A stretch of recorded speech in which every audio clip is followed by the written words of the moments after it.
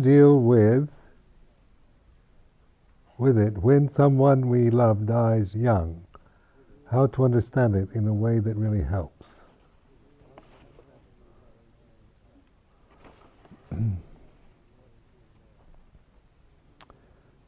Death is remember, most of us now, all of us are not dead yet. Most of us are. So that we don't know what it is in terms of experience. We can't remember. I don't know. Maybe some people can remember the previous life deaths, but I can't. But so death of the body is something that is in the future, and so we contemplate that death is what we don't know.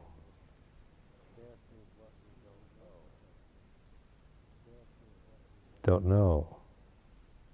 So that the word death itself is I mean, when you contemplate it, is that don't know. I mean, you might have theories or beliefs about it, that about reincarnation or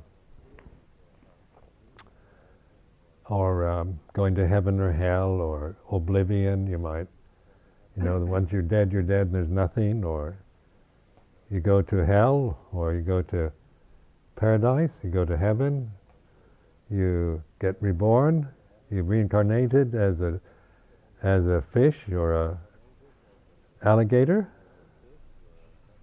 or maybe there's certain groups that believe that we can never go backward, we can never be reborn as a lower form. So we maybe get reborn as a human being or as a devada. But tell us right now, I don't know. as an experience now, because this is life, this is living, body's alive, consciousness is like this. The body, a living body's like this. And so we acknowledge, we notice the way it is. And that in terms of the death of somebody else, is that now we perceive that person is dead rather than alive. So the perception, that means we don't know. If they're alive, and they're sick, or they're happy, or they're depressed, or they're insane, or they're young or old, or whatever, we can kind of understand all of that. Because we experience all those states. But death is we don't know. So when you hear somebody's alive, that's one. Something in you can relate to life because you're experiencing it. And then when somebody's dead, then it's a different feeling. You don't know. So there's a gap. What I might describe as like a gap or a space. When somebody dies, it leaves like a gap in the mind, a space. Death is what we don't know. And so when somebody dies young, it's usually like death of an old person it seems natural. And when you get old, you die, and so there's a kind of resignation to that, and more accept. Sometimes that's easy to accept, the death of an old person, but especially somebody young, we find that because we still perceive youth as living and not as dead, and there's a kind of maybe an emotional feeling of whatever you're feeling. Notice that the confusion around it, or the grief, or the indignation, or whatever at this moment you happen to the emotion that you have. But this is a reflection on death, as we can, from the position of the here and now, in terms of our own experience. So it helps, and say how to understand it is in a way that it really helps. This to me helps, a way of accepting it, because what can we do about it? It's the way it is. If we hate it, resent it, then we, this just create suffering for us around something that is perfectly natural. When you're born, then you can die at any time after you're born. You can, as soon as you're born, the body can die. So, death isn't a matter of living to 95 and then dying, but it can happen at any moment, physical death. And so but when young people die, there's a kind of sadness to that, because we'd like to think of the young, growing up and getting old, and the living their lives fully, rather than dying young. But also, people die young. There's these beautiful poems by this Gitanjali, this Indian girl that died when she was only 14 years old of cancer. It's called Songs of Gitanjali, and she kept a diary, wrote a lot of poetry. She's a very good poet in English, and she lived in India, and she hid these poems. Nobody knew. Her mother found them after she died, and she'd kind of tucked them away in secret corners of a room in the mattress or whatever. And finally, the mother finally found these poems, and they've been published in a book. Quite moving. But this young girl, Indian girl, talks about death in a very mature way. It's amazing. This, even though she's only about 13 years old or so, because obviously that maybe, she isn't like somehow you feel it's a kind of sadness that she dies young, but you also feel that she seemed to understand everything quite well. Maybe it was not necessary to live any longer. I don't know, I'm speculating, but according to the poems, she seemed to be someone that it wasn't a tragedy in the sense of she died in a state of unfulfilled youth and completely bewildered and depressed and miserable by the fact that she was dying, but it seemed to, she seemed to be very, very wise about what was happening to her, because it took several years for her to die, and the kind of degeneration, and then the concern she had about how her mother felt or her father. And a lot of the poems about the sadness she felt when her father came into the room, not because he was so upset by what was happening to her. That's quite mature. When you're the one who's dying, so we don't know, whether, is physical age the determination. Some people are quite wise when they're very young. Some people are still very foolish when they're 95.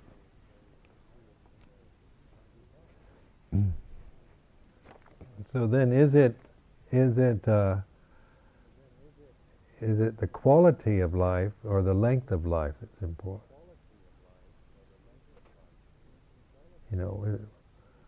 This is where, to me, it's more important. I'd rather live a short life in a wise way than a long one in a stupid way.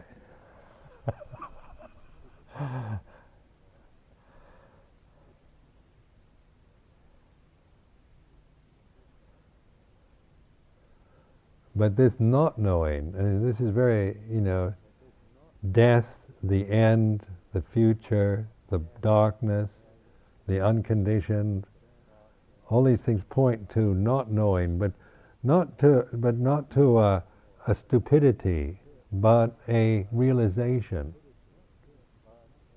It's not knowing is an act of stupidity, but it's not knowing as a realization. And there's a difference, isn't there? This not knowing isn't anything to. I mean, when you realize that, then you find peace with it. It takes you to peace and emptiness and silence, and rather than to,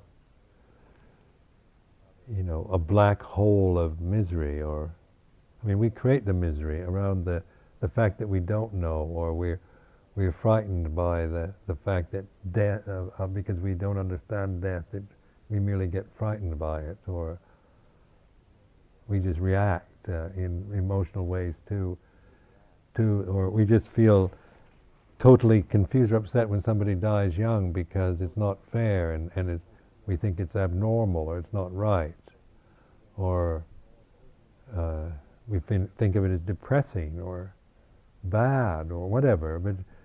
But when we really look at it in terms of experience,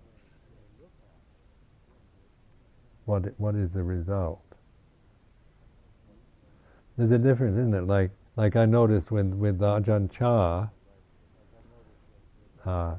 when he was ill for 10 years, seriously ill for 10 years before he died, where he was incapacitated and couldn't speak and had to be taken care of.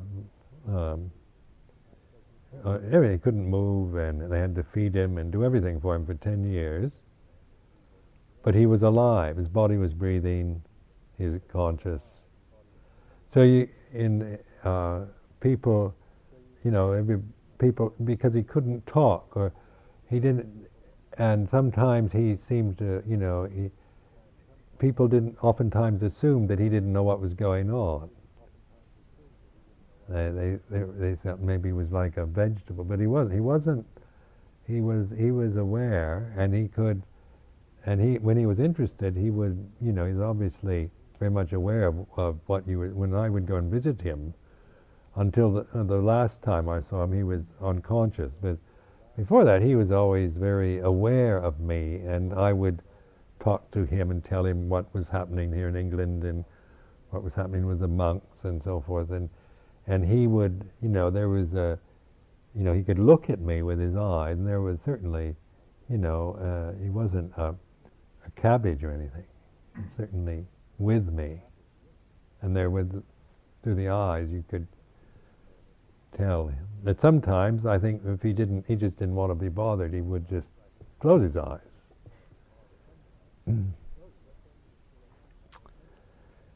But then he was still alive. His body was still alive, and that. But then when he died, and we knew and we thought he could die any time, during those 10 years. So sometimes they'd phone me when it was a crisis. They'd phone me from Thailand. They say, Ajahn Chah is in the emergency unit in the hospital. We think he's going to die. And at first, I'd get, I'd almost, get on the first flight out of Heathrow off to Bangkok. And then he'd pull through, and so that this was the idea that he was going to die. And we were all prepared, intellectually. We knew that he was going to die, and he could die at any time. So intellectually up here, you knew that. And it was, and that wasn't a shock. But how you felt emotionally was a different way. And then, when he did die, then the perception of Ajahn Chah is dead. And then Ajahn Chah is dead is, I felt this grief, a sense of grief. Emotional. It was emotional. It wasn't intellectual. Now it's quite intellectual. I was prepared for it, It wasn't a surprise, or but I couldn't feel that kind of grief till actually, the word came, Ajahn Chah is dead. Even if Ajahn Chah's in the ICU, or it's a critical thing, but then the word death is a very powerful word. Or when I went to see Master Hua, I'd contemplate, Master Hua is dead, and I'd feel this grief. This sense, it's a loss, an emotional feeling of loss, is how I describe it. And death, and just even if somebody told me Ajahn Chah was dead and he wasn't, I'd still feel it. You can feel it in a cinema. When you absorb into the movies and somebody dies, you feel their grief. Not yet. I do. Even though it's a movie, shadows on the screen, and it's an actors, playing roles, but that particular, that's an emotion that we have is grief, which doesn't mean it's even happened. The actors are they're not dead, but it's that whole kind of set of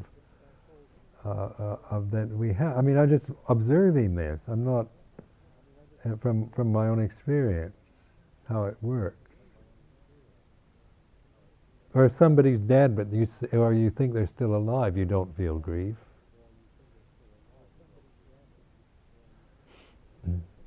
So, just the word death, it can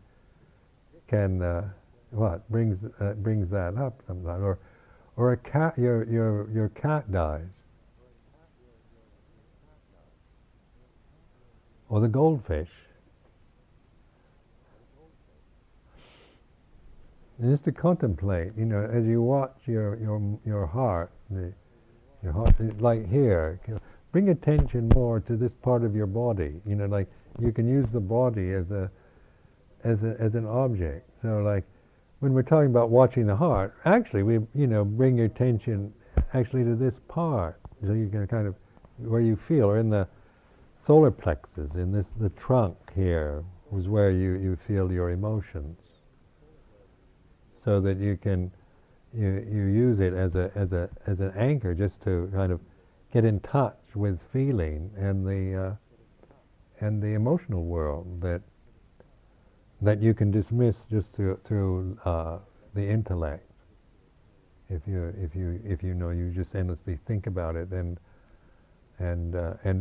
rationalize it out is one way, but then the emotional reaction can be, you can not notice it.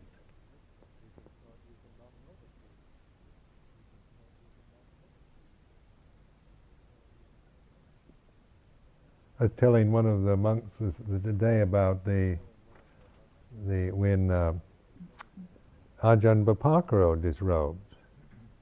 When some of you knew Ajahn Bapakaro, and he disrobed about 5 years ago, I think, and he and I had been monks together for 20 years or so in Thailand, been through all kinds of things, and it was a good thing he was disrobing. Intellectually I was all for it.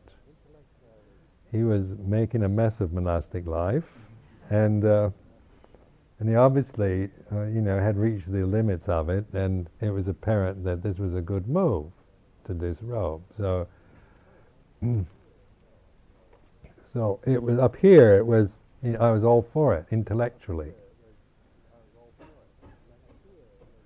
and then the day came for him to disrobe, and I remember that night when I went to bed, I said, tomorrow he's going to disrobe. That's quite acceptable. No particular emotion arose. And then the morning I woke up, and then the thought came to me, Ajahn Bapakaro is going to disrobe. And then this incredible grief came over me. I sat there in my bed, and the tears pouring down. And I don't know why, because intellectually I think he's going to disrobe, that's fine, fine with me, good idea. And yet on the heart level, it was grief. It was very strange for me because you give so much emphasis to your rational mind, and you believe it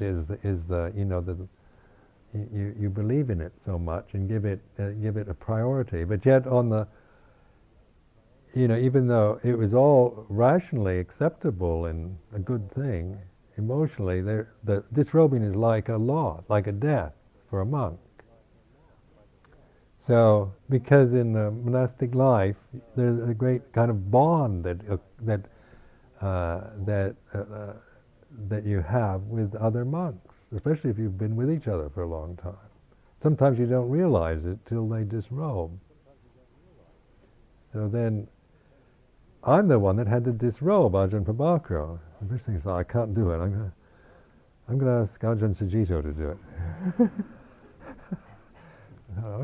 Any monk can disrobe another monk. I don't have to do it. I was going to back out, but I knew that I was chicken. Didn't want to have to face it. So instead, I couldn't get up and go out. And so somebody came to see me, and I said, "Would you tell Ajahn Prabhakaro that I can't disrobe him yet? Wait till tomorrow." And so the next day, and that day I felt a lot of grief, but the next day it was kind of finished, and he came, and I disrobed him, and so forth. But that day there was a genuine emotional grief that wasn't sentimentally, it wasn't a sentiment of the mind, like watching a movie where you're getting caught up in an illusion, but it was a human experience of grief, of loss of a brother monk. And then after that, then it was all right. Grief is something you get over. It's not like it wasn't depressing, or it wasn't shattering or disturbing, but it was something that you have as a human being. It's a natural feeling. Not to mention when it's like your mother or father or somebody you have very strong connections to through ancestry, and are very who brought you up and so forth. But also it's interesting in Sangha how that happens.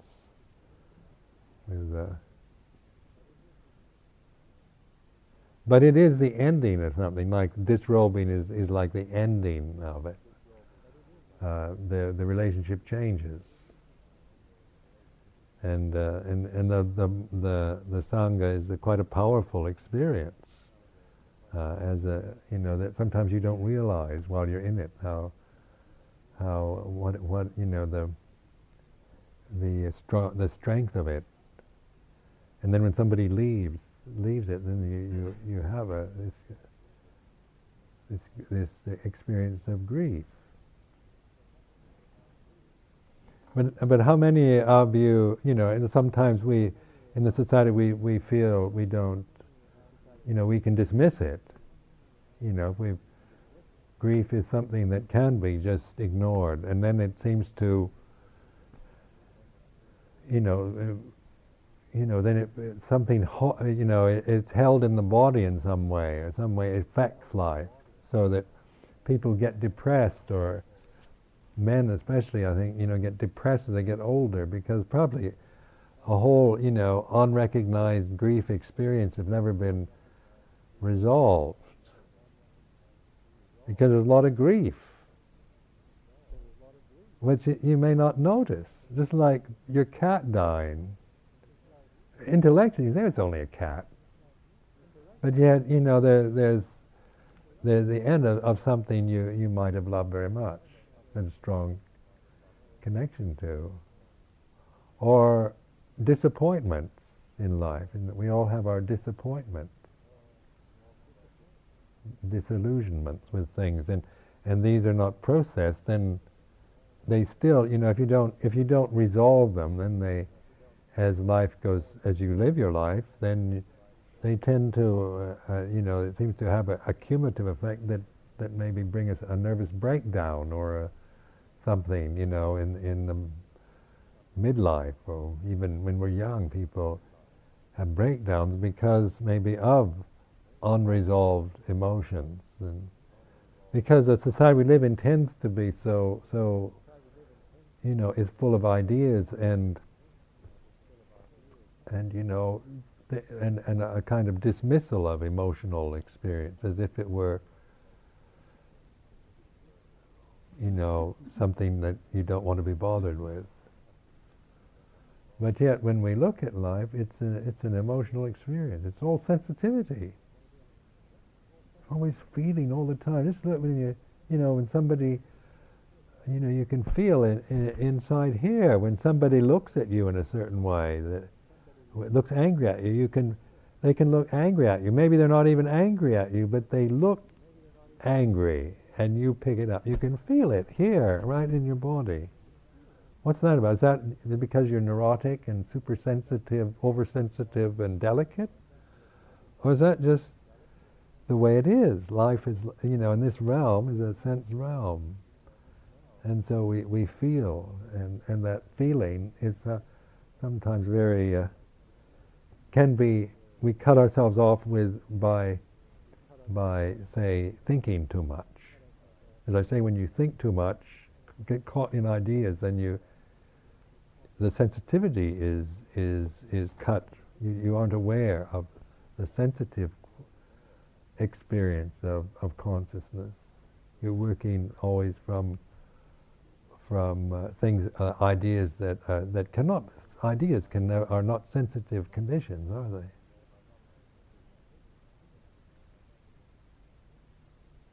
Think of have an idea and see if it's sensitive.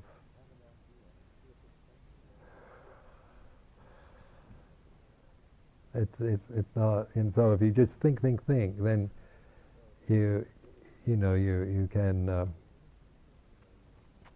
and get caught in ideas alone and views and opinions and that. Then it doesn't mean you're not sensitive, but you're out of touch with it.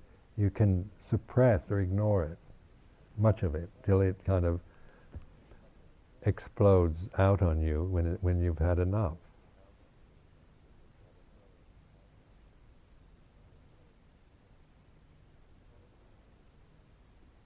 Or they say, like in childhood, just the traumas of childhood, the feeling of being rejected by the group, or the first going to school, and all the traumas of having to go to school and leave your mother as she takes you to school, and you have to go into this strange place, and all these other little boys start picking on you. And your mother goes away. I mean, you can think, well, that's everybody has, but still, these are, over a lifetime can be accumulated grief experiences that say in meditation sometimes we're now being able to, they come up, or we suddenly feel maybe emotions that we don't understand because they aren't related to anything we're thinking in the moment.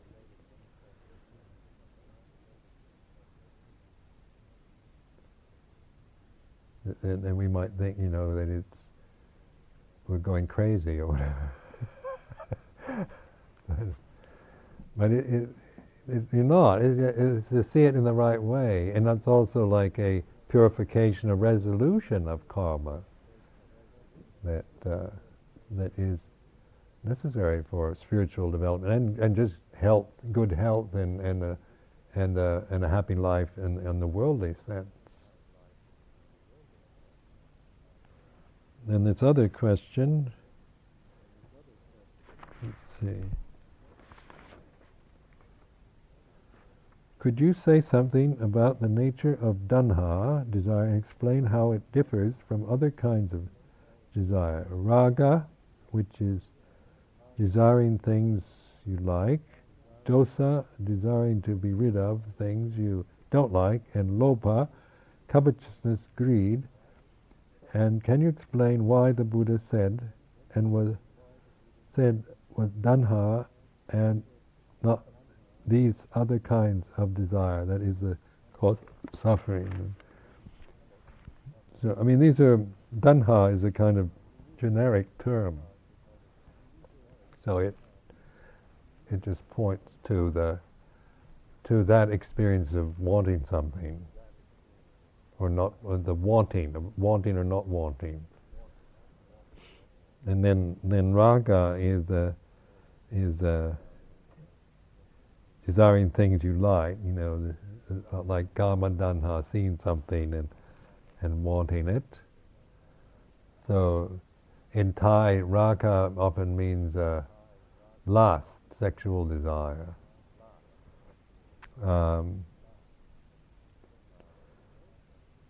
Then the dosa means aversion, anger and hatred. So that when we see something we don't like, then we want to get rid of it. So that points to different kinds of of experiences. But tanha itself is the generic term for desire.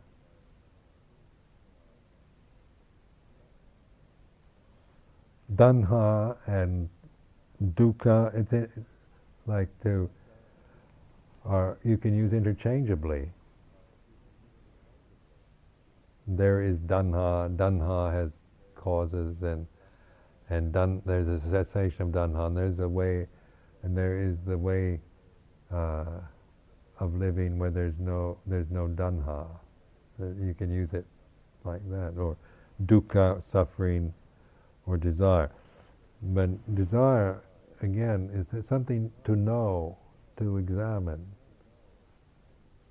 because it's so much a part of our experience that just to think if people say Buddhists believe you shouldn't have any desires, you shouldn't desire anything. I mean, that's impossible, isn't it? None of us can be Buddhists then, because this is a desire realm. This body is desire body, desires things. And so, when you're eating food, if your body's hungry, it needs food, doesn't it? So you're looking at food, say, and you're hungry. You're not trying. It's not just greed for just eating to distract your mind, but you're feeling hungry. The body needs food. You're looking at the food, and you feel this desire for the food. And then what do? You say, "Oh, I'm full of desire." Greed. Because this food's looking very attractive and you want to go and put it into your mouth. And then you take it in a personal way. You think, I'm a greedy person. I can never be enlightened because I'm so greedy. And Buddhists shouldn't have any desires. We shouldn't have any desire for food. Buddhist monks. So I've seen, some Western monks feel so guilty about any form of greed. They think it's all bad, that they'll try to, they become anorexics or whatever, refuse to eat. So. But there's no wisdom there. That why do we make everything so personal? The body needs food, and so that there's this, the food is there, and you're feeding the body. Why do you have to make it into I'm greedy? Because you don't know how to, you've not contemplated the nature of desire and how it works. You're merely taking a stand that desire and greed is somehow bad and you shouldn't have it. But when you're contemplating the way it is, this body is a desire body, so that's its nature. But that which is aware, that mindfulness, sati sampajanya, aware of greed. Greed is an object, and desire is an object. So you can, that's not what you are. It's something that you're experiencing, but no longer seen in terms of me and mine. So you begin to get the right relationship to the needs of your body, to the world you're living in, which doesn't like the Buddha still ate food after enlightenment.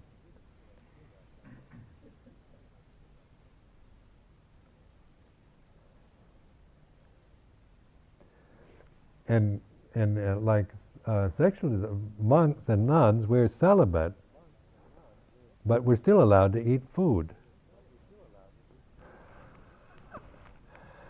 Why? Why can't, because you can live without sex, but you can't live without food.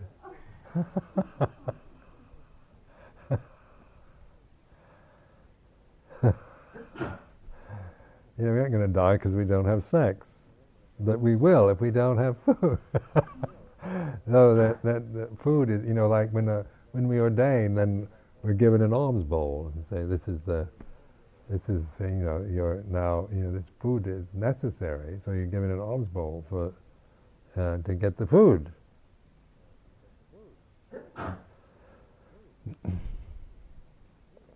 Sexual desire is in the Western world is made into a very personal thing. It's all fraught with me and mine.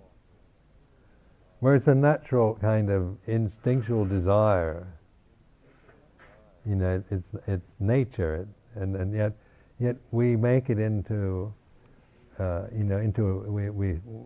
we're very guilty about it, we feel it's dirty, or if you're a puritanical type of person, you feel it's somehow it's bad or dirty, or you exalt it and make it into the ultimate human happiness, the best that life has to offer, or you make it into that's the only thing worth living for is sex, or you can see it only in terms of as something that you've got to resist and control and suppress, or you can just follow, whenever you feel that desire, you just follow it. And these are different attitudes we have about, we have various, when we feel we have, if we don't have any sexual desire, we get worried. And if we have it, we get worried. And if we have too much of it, and there's all kinds of books, and it's always an interesting subject. You can always, if you have the word sex, people always, that's a word that grabs your attention, doesn't it? Sex. It's interesting and exciting. Anything sexual, is interests us and excites us. So that's just the way it is. Because it is a strong and very powerful energy that we have through the body. That it's very natural. There's nothing wrong with it, or it's not a matter of thinking that you shouldn't have it, but it's to understand it, because so that this isn't because this energy is if misused, it leads to all kinds of difficulties. We can see because of promiscuity and just a seeking, using sex as just a kind of high, get pleasure out of it. You can become obsessed with it, or fixated on it, and so forth. Because it is, it can be a very addictive to just have that pleasure, that through some kind of sexual release. So in meditation, we're noting this desire, not judging it, and the more we understand it, then we like celibate life is a good reflection for it, because we have no way of following it in any intentional way. So, because all forms of sexual activity with anybody, or just through our own efforts, masturbation, things like that, are totally forbidden. So you're having to deal with this energy in a way that is understanding it rather than just trying to deny it or reject it or control it through repression. So then you begin to develop an awareness around the forces, the powerful energies of the body, because the body is not self, and sexual desire is something, is an object you can look at. It's not something you are, not really yours. So you begin to see it in a different way than when you're identifying with I have a strong sex drive, or the way we can make it into a highly personal problem or attribute. So that this is, and so saying celibacy is the value of it, say in monastic life, is that it mirrors this strong drive of the body and the attraction that you feel, and the forces of nature, like just the natural attractions between male and female. They're just they're that way. It's not even personal in the sense of me and you, but it's a natural kind of, the body is attracted in that way. Bodies are attracted to each other. So that's why we have these rules, about not touching women, and that not because of there's anything wrong with women, but because touching women tend to stimulate that desire in men, in the body. But you can feel your body in proximity to a woman's body. Sometimes it gets very, even if you have no intention or no thoughts in your mind, the body knows. It's got its own kind of communication. And then you maybe, that's what you don't want at all. You're trying to be a pure celibate monk, and the body has its own, that's its natural inclination. So I mean, it's like hugging and kissing and touching and patting, and all these would tend to get us into a lot of trouble if we're trying to be celibate. And but the celibacy itself is not to be repressive or in terms of denial or rejection of it, but to understand it, to be able to integrate that energy, because it's like you're raising up the energy, because sexual energy tends to be in the genital area. So I mean, if we don't, if that's all if we just use some form of sexual release, then we become obsessed just on that level alone. So that the aim of celibacy is to bring or restraint of some sort, for lay people to not just use sex as it becomes a habit, or promiscuous, or just using it for personal pleasure, and just playing with it and misusing it, because then your spiritual life can't develop at all, because you need that energy to bring it up into the heart. We need to integrate that energy in through the body. So like celibate life tends to, if the problem is the energies tend to integrate into the whole body. You feel a sense of fullness of your body. It's like it's filled with this energy. as a complete kind of integrated thing, rather than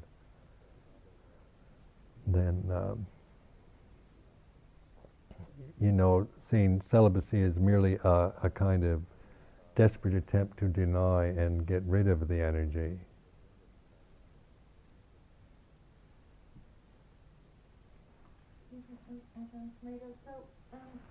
In some traditions, I think in Japan, for example, where there are orders of monks who do get married, would you say that they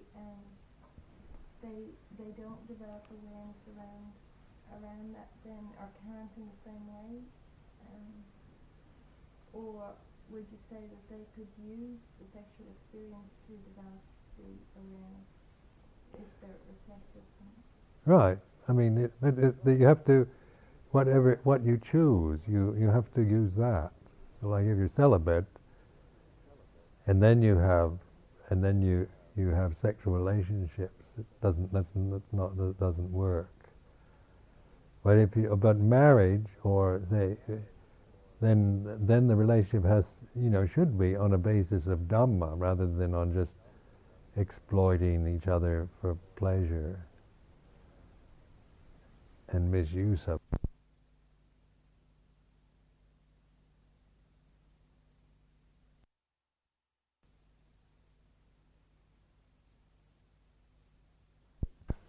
I mean, it's how you relate to it. Because sexuality itself is no problem. It's how we, celibacy is probably, is one way of dealing with it. And I think as people, you hear about couples developing spiritually, they tend to be increasingly more celibate as life goes on. I mean, because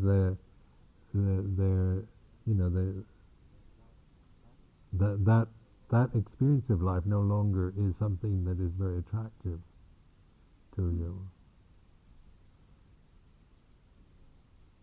And where if you're contemplating Dhamma,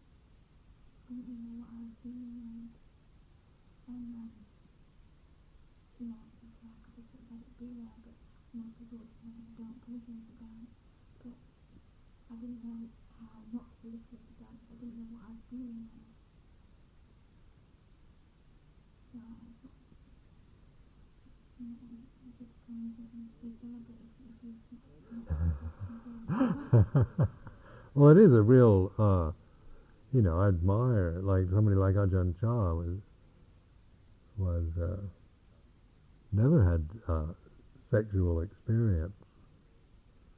And he was ordained when he was about 12 or something, and yet he was wise. But I mean, he had to,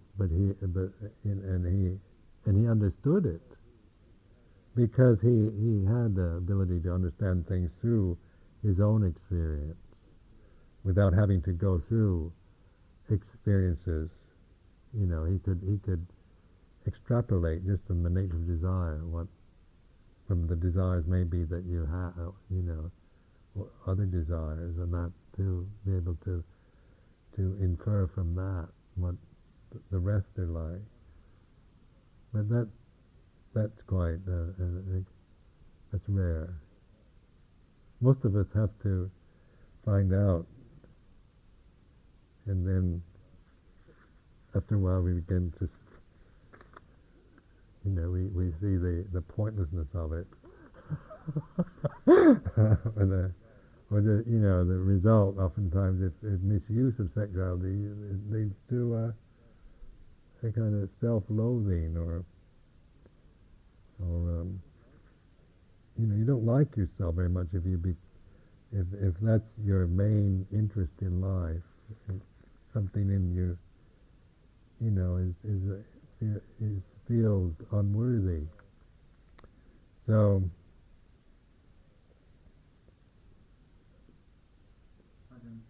Yes.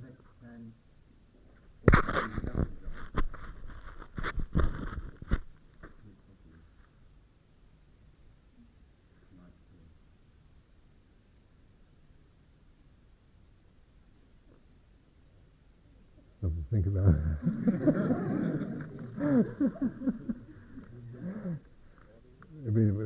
the body or the.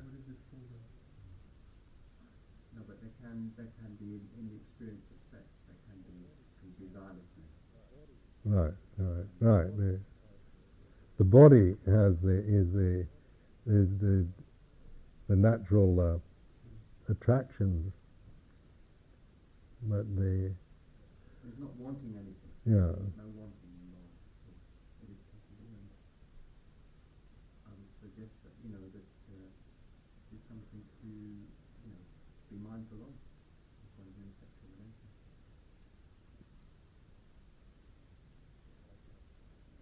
Yes, I can't speak from experience.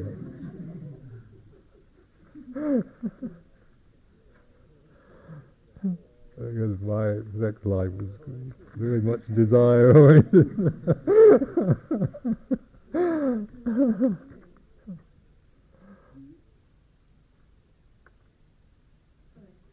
But I said it can be quite a spiritual experience too, enhancing in the spirit rather than just gratifying in sexual terms. Well, I'm sure it can, just in terms of how what you're, if you're thinking of, like promiscuity, how I use that word is, or misuse of sex is where you're just seeking gratification for yourself.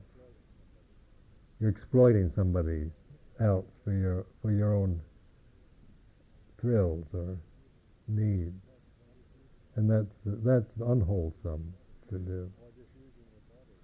Or just using your body, like saying masturbation, things like that, just to get exciting experiences. But but the sexual act is also a religious symbol.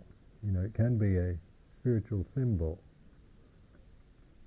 As a union and wholeness. So that's why you can use that as symbolic for a the religious symbol for spiritual union. And I noticed, like in India, going to the Kali temple in Calcutta, I remember.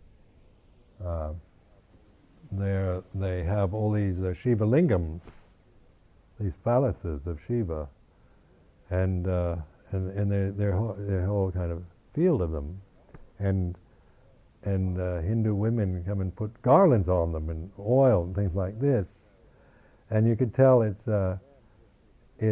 for them it's a devotional thing, and it's not.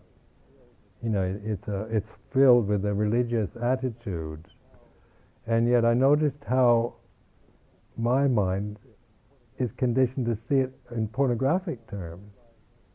Almost like, the Western way of conditioning sees that the phallus only in terms of kind of pornographic way, and so one could kind of snicker at these women putting garlands on these phalluses. Is it a fertility? Yeah. But also, it's a as far as the Shiva Lingam goes, it's and that Mother Kali cult, it's more than fertility.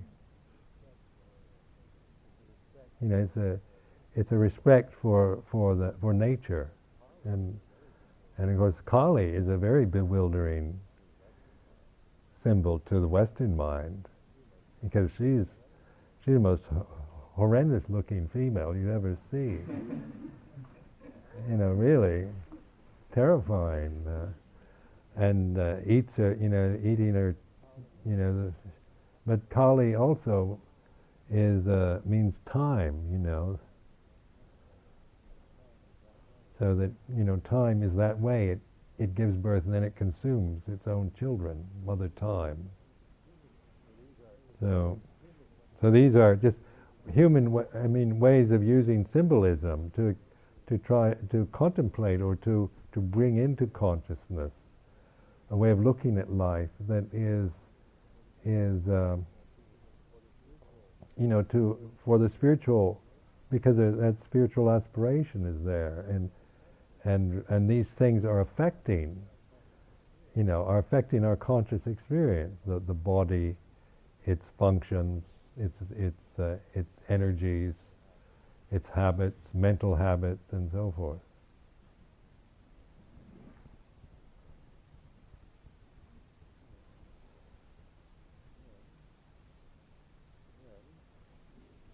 Then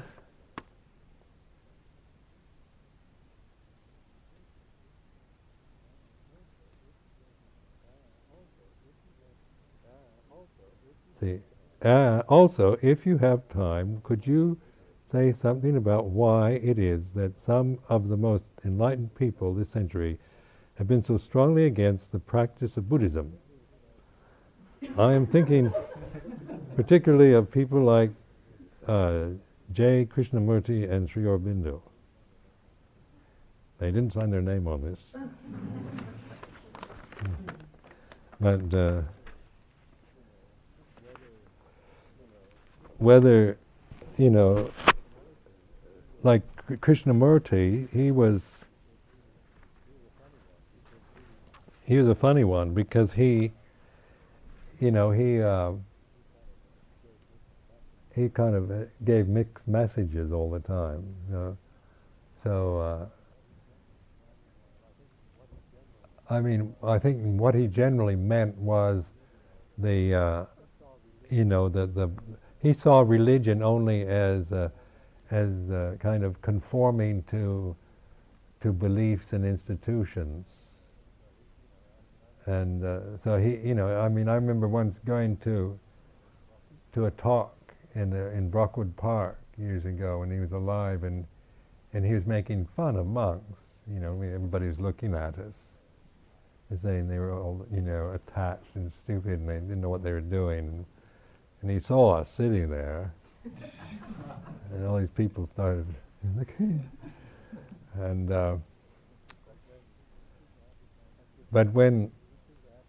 because he seemed to have this idea that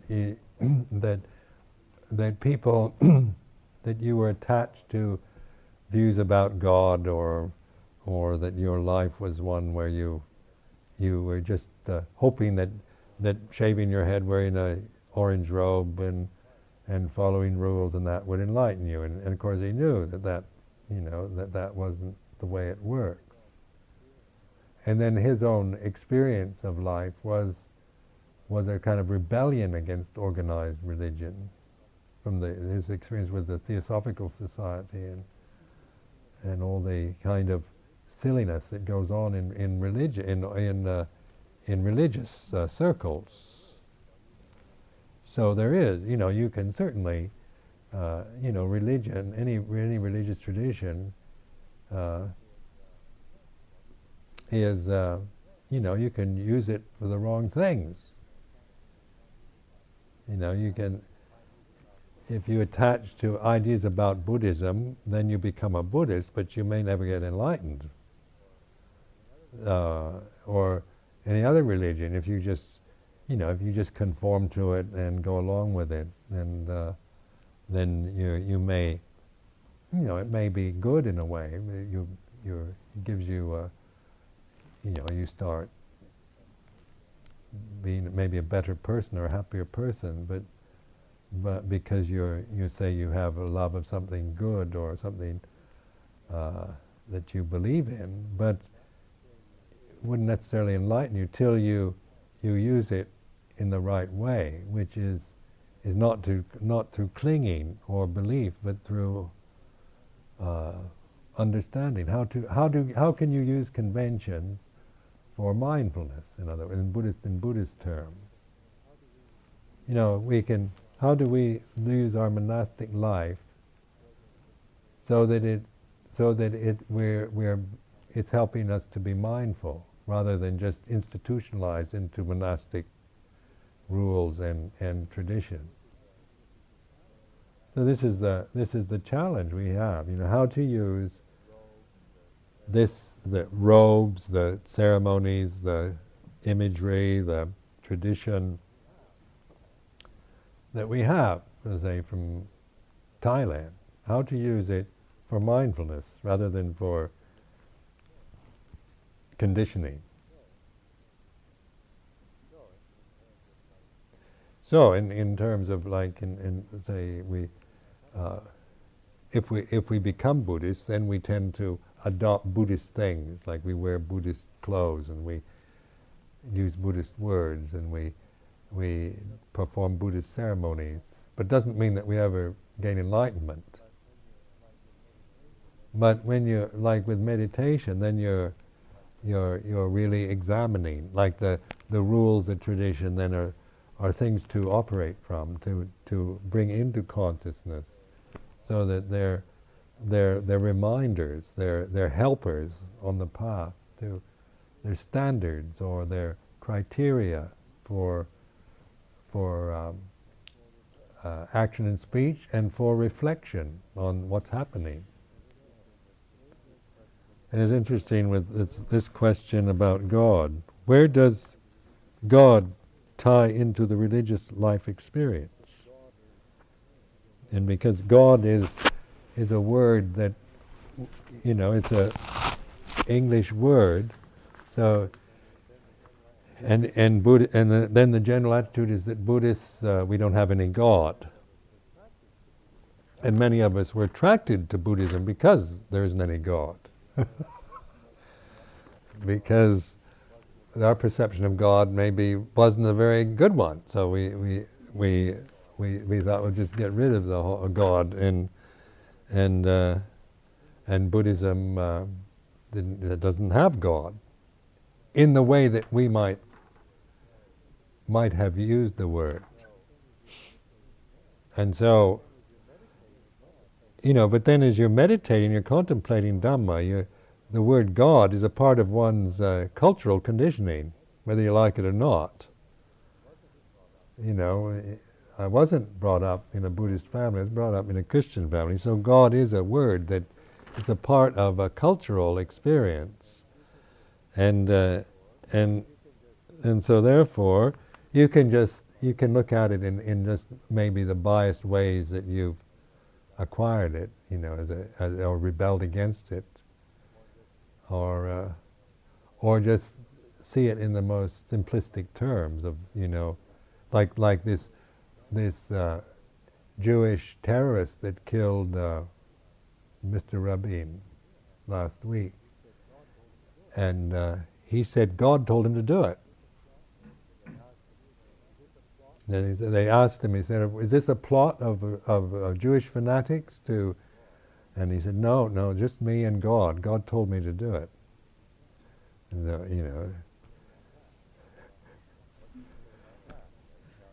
what can you say about that? Then I'm sure the Palestinian, the Muslims, and God tells them different things too, to kill Jewish fanatics. And then you realize God is a pretty dodgy word. What do you mean by it? And then you go to interfaith meetings and they say, "Do you believe in God?" And, "What do you mean by God?" And they say, "You should God. God." But I mean, when you get down to it, people have all different views about what God is. It's a word. It's only a word. So, and then it's pointing to what do you mean if a Jewish terrorist says God told him to kill Mr. Rabin, then God must be, something in his head, because I'm sure, most other people that God speaks to, he wasn't telling them that.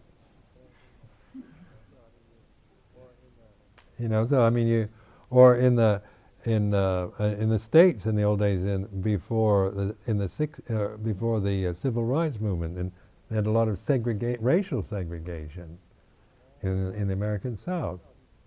And the white people in the South used to say, God doesn't want the races to mix. He wants apartheid. He wants black people to go to black churches and white people to go to white churches. They say, well, aren't black people just as much God's children as white? Yes, we're all equal under God, but God wants black people. He doesn't want the races to mix. And that's why he made them black and white. And then you say, but he didn't do a very good job, because they're attracted to each other, and they can intermarry, and they can produce children. If God had anything on the ball, he would have made it so like there's no attraction there, or there's no way you could reproduce.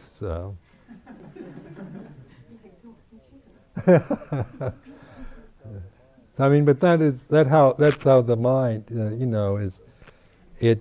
God becomes a racist or a Jewish fanatic. I mean, but then God as a man, as a father, as a male figure, and so women now question, why does God have to be male? That's a good question.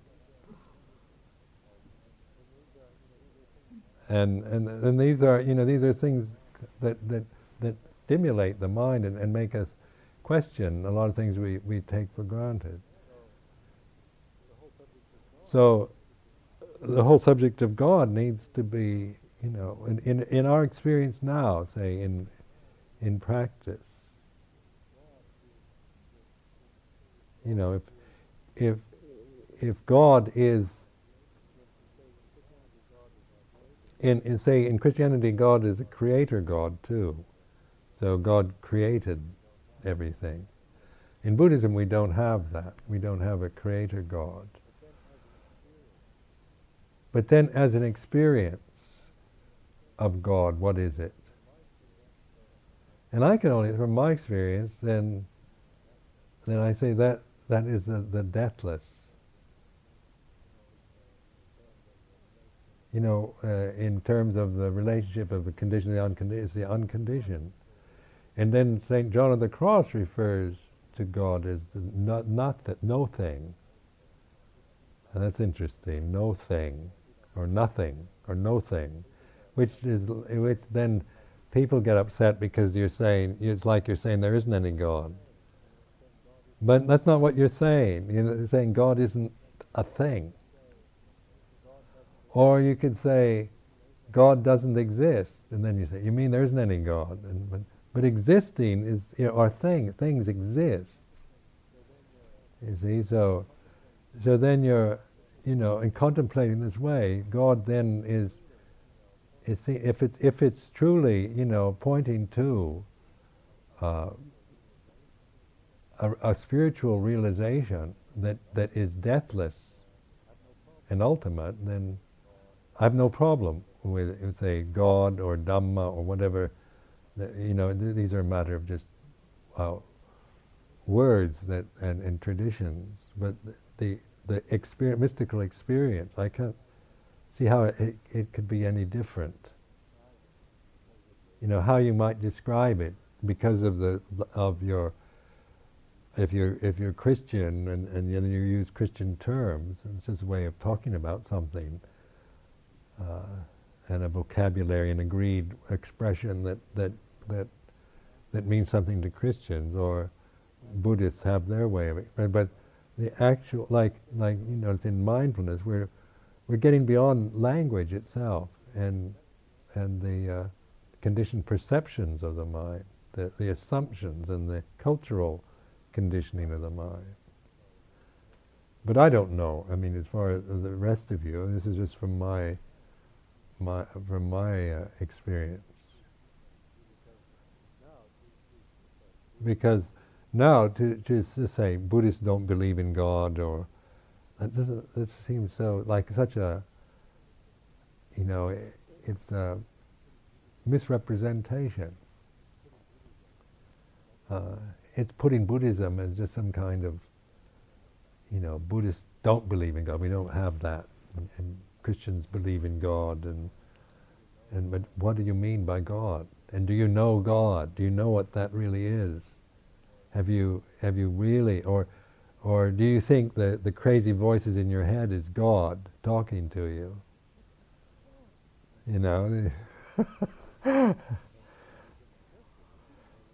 And you can interpret it any way you want, but in terms of experience and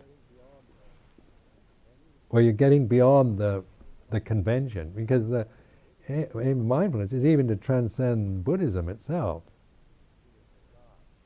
That it's considered the raft you get across. It's only expedient means. It's not something to hold on to.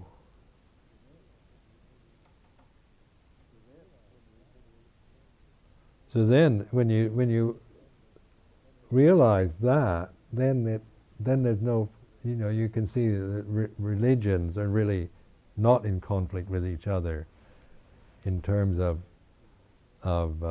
the true religious of what I would consider the true religious experience.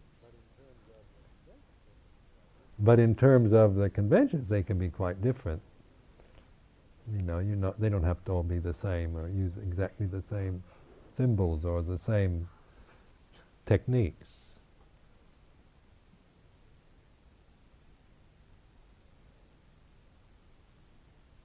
I feel a little uncomfortable about saying that, but I have experienced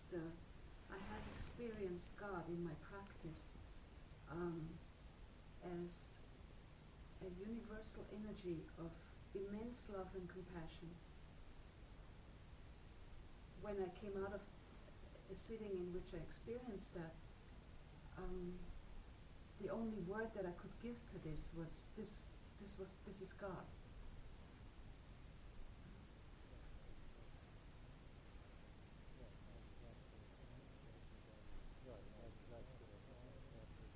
Right, and that is how you would describe it, but in itself it had no name. Right. It was just such an all-encompassing energy that touched everything. Yeah. That, to me, that is what God means.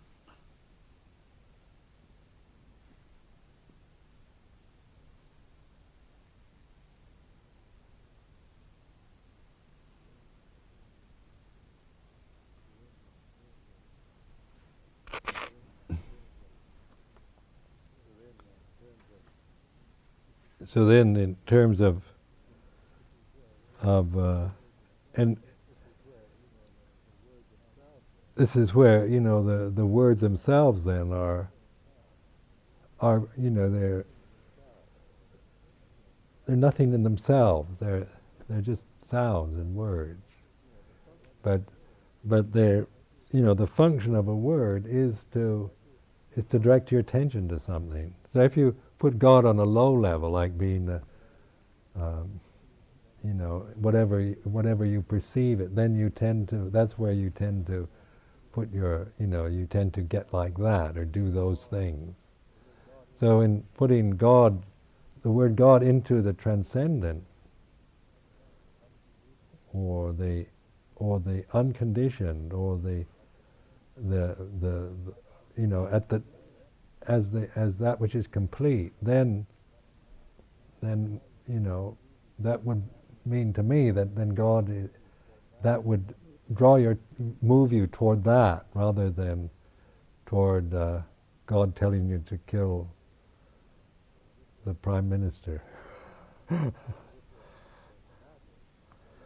But if you're a fanatic, then you create God. You know, these are like what heresy really is, isn't it? Where you just follow your own deluded state of mind.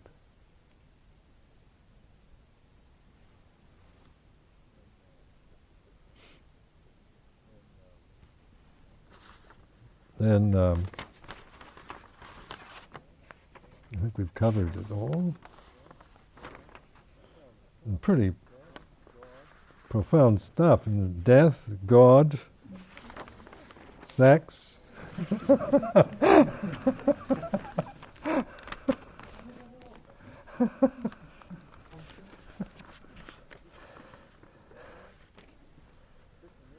Desire, Krishnamurti,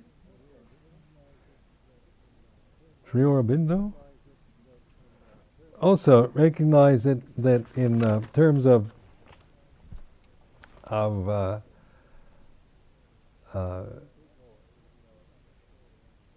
people people who are enlightened may not necessarily understand other religions or all, it doesn't mean that you know everything about everything. So that's why, it doesn't mean that you know about every religion and the authority on everything. Enlightenment means, it can be, you're enlightened people even in tribal societies and that. It doesn't. They might not know anything about Mozart or Christ or anything, but I mean it's because it's not a matter of or you get biased views. So you maybe your culture sees Christianity in a certain way or sees Buddhism in a certain way. So and when they say, well, Buddhists believe that there isn't any God, and then the enlightened person may say, well, Buddhism is wrong.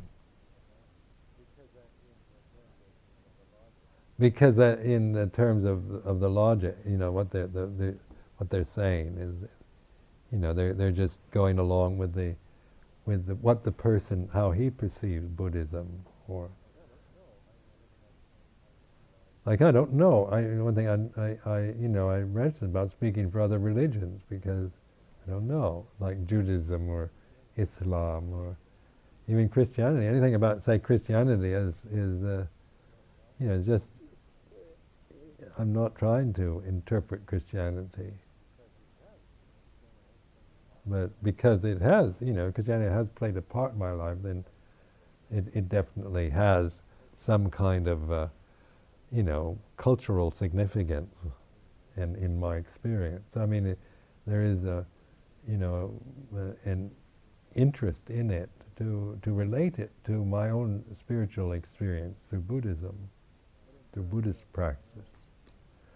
But in terms of my own experience, I definitely feel, that it's the Buddhist terms, the Buddhist style that I really know. That's why I would teach Buddha Dhamma. Or I know how, it's like playing an instrument. If you know how to play the piano, you may not be able to be any good on the violin. You wouldn't know how to teach that, so you teach piano. There's no criticism of violin, is it? So it's not in any way a reflection on that violins are in any way inferior to pianos, but it's merely what you know, what you've used, the instrument that you can play music with. But then a good violinist, a good pianist can make beautiful music. Or they can make terrible music. A bad violinist, bad pianist can be pretty revolting. It's nothing to do with pianos or violins, is it? It's who the player is.